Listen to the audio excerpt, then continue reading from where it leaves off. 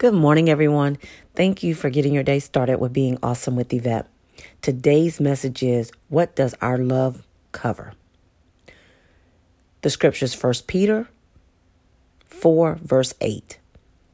And above all things, have a fervent love for one another. Love will cover a multitude of sins. We all like to say we love each other, but we will hold everything someone does to us against them. We have to ask God for a forgiving heart because we all go to him with our own apologies and excuses, and he forgives us. But yet, we can't do the same for others. So let's step back today and look at ourselves. And remember, we make a lot of mistakes too. I really hope this message was uplifting and encouraging for you to want to change and do the will of God to become a stronger and better version of you. Please hit the like and subscribe button to be notified when I post the next message. Again, thank you for getting your day started with being awesome with Yvette. Have an awesome day.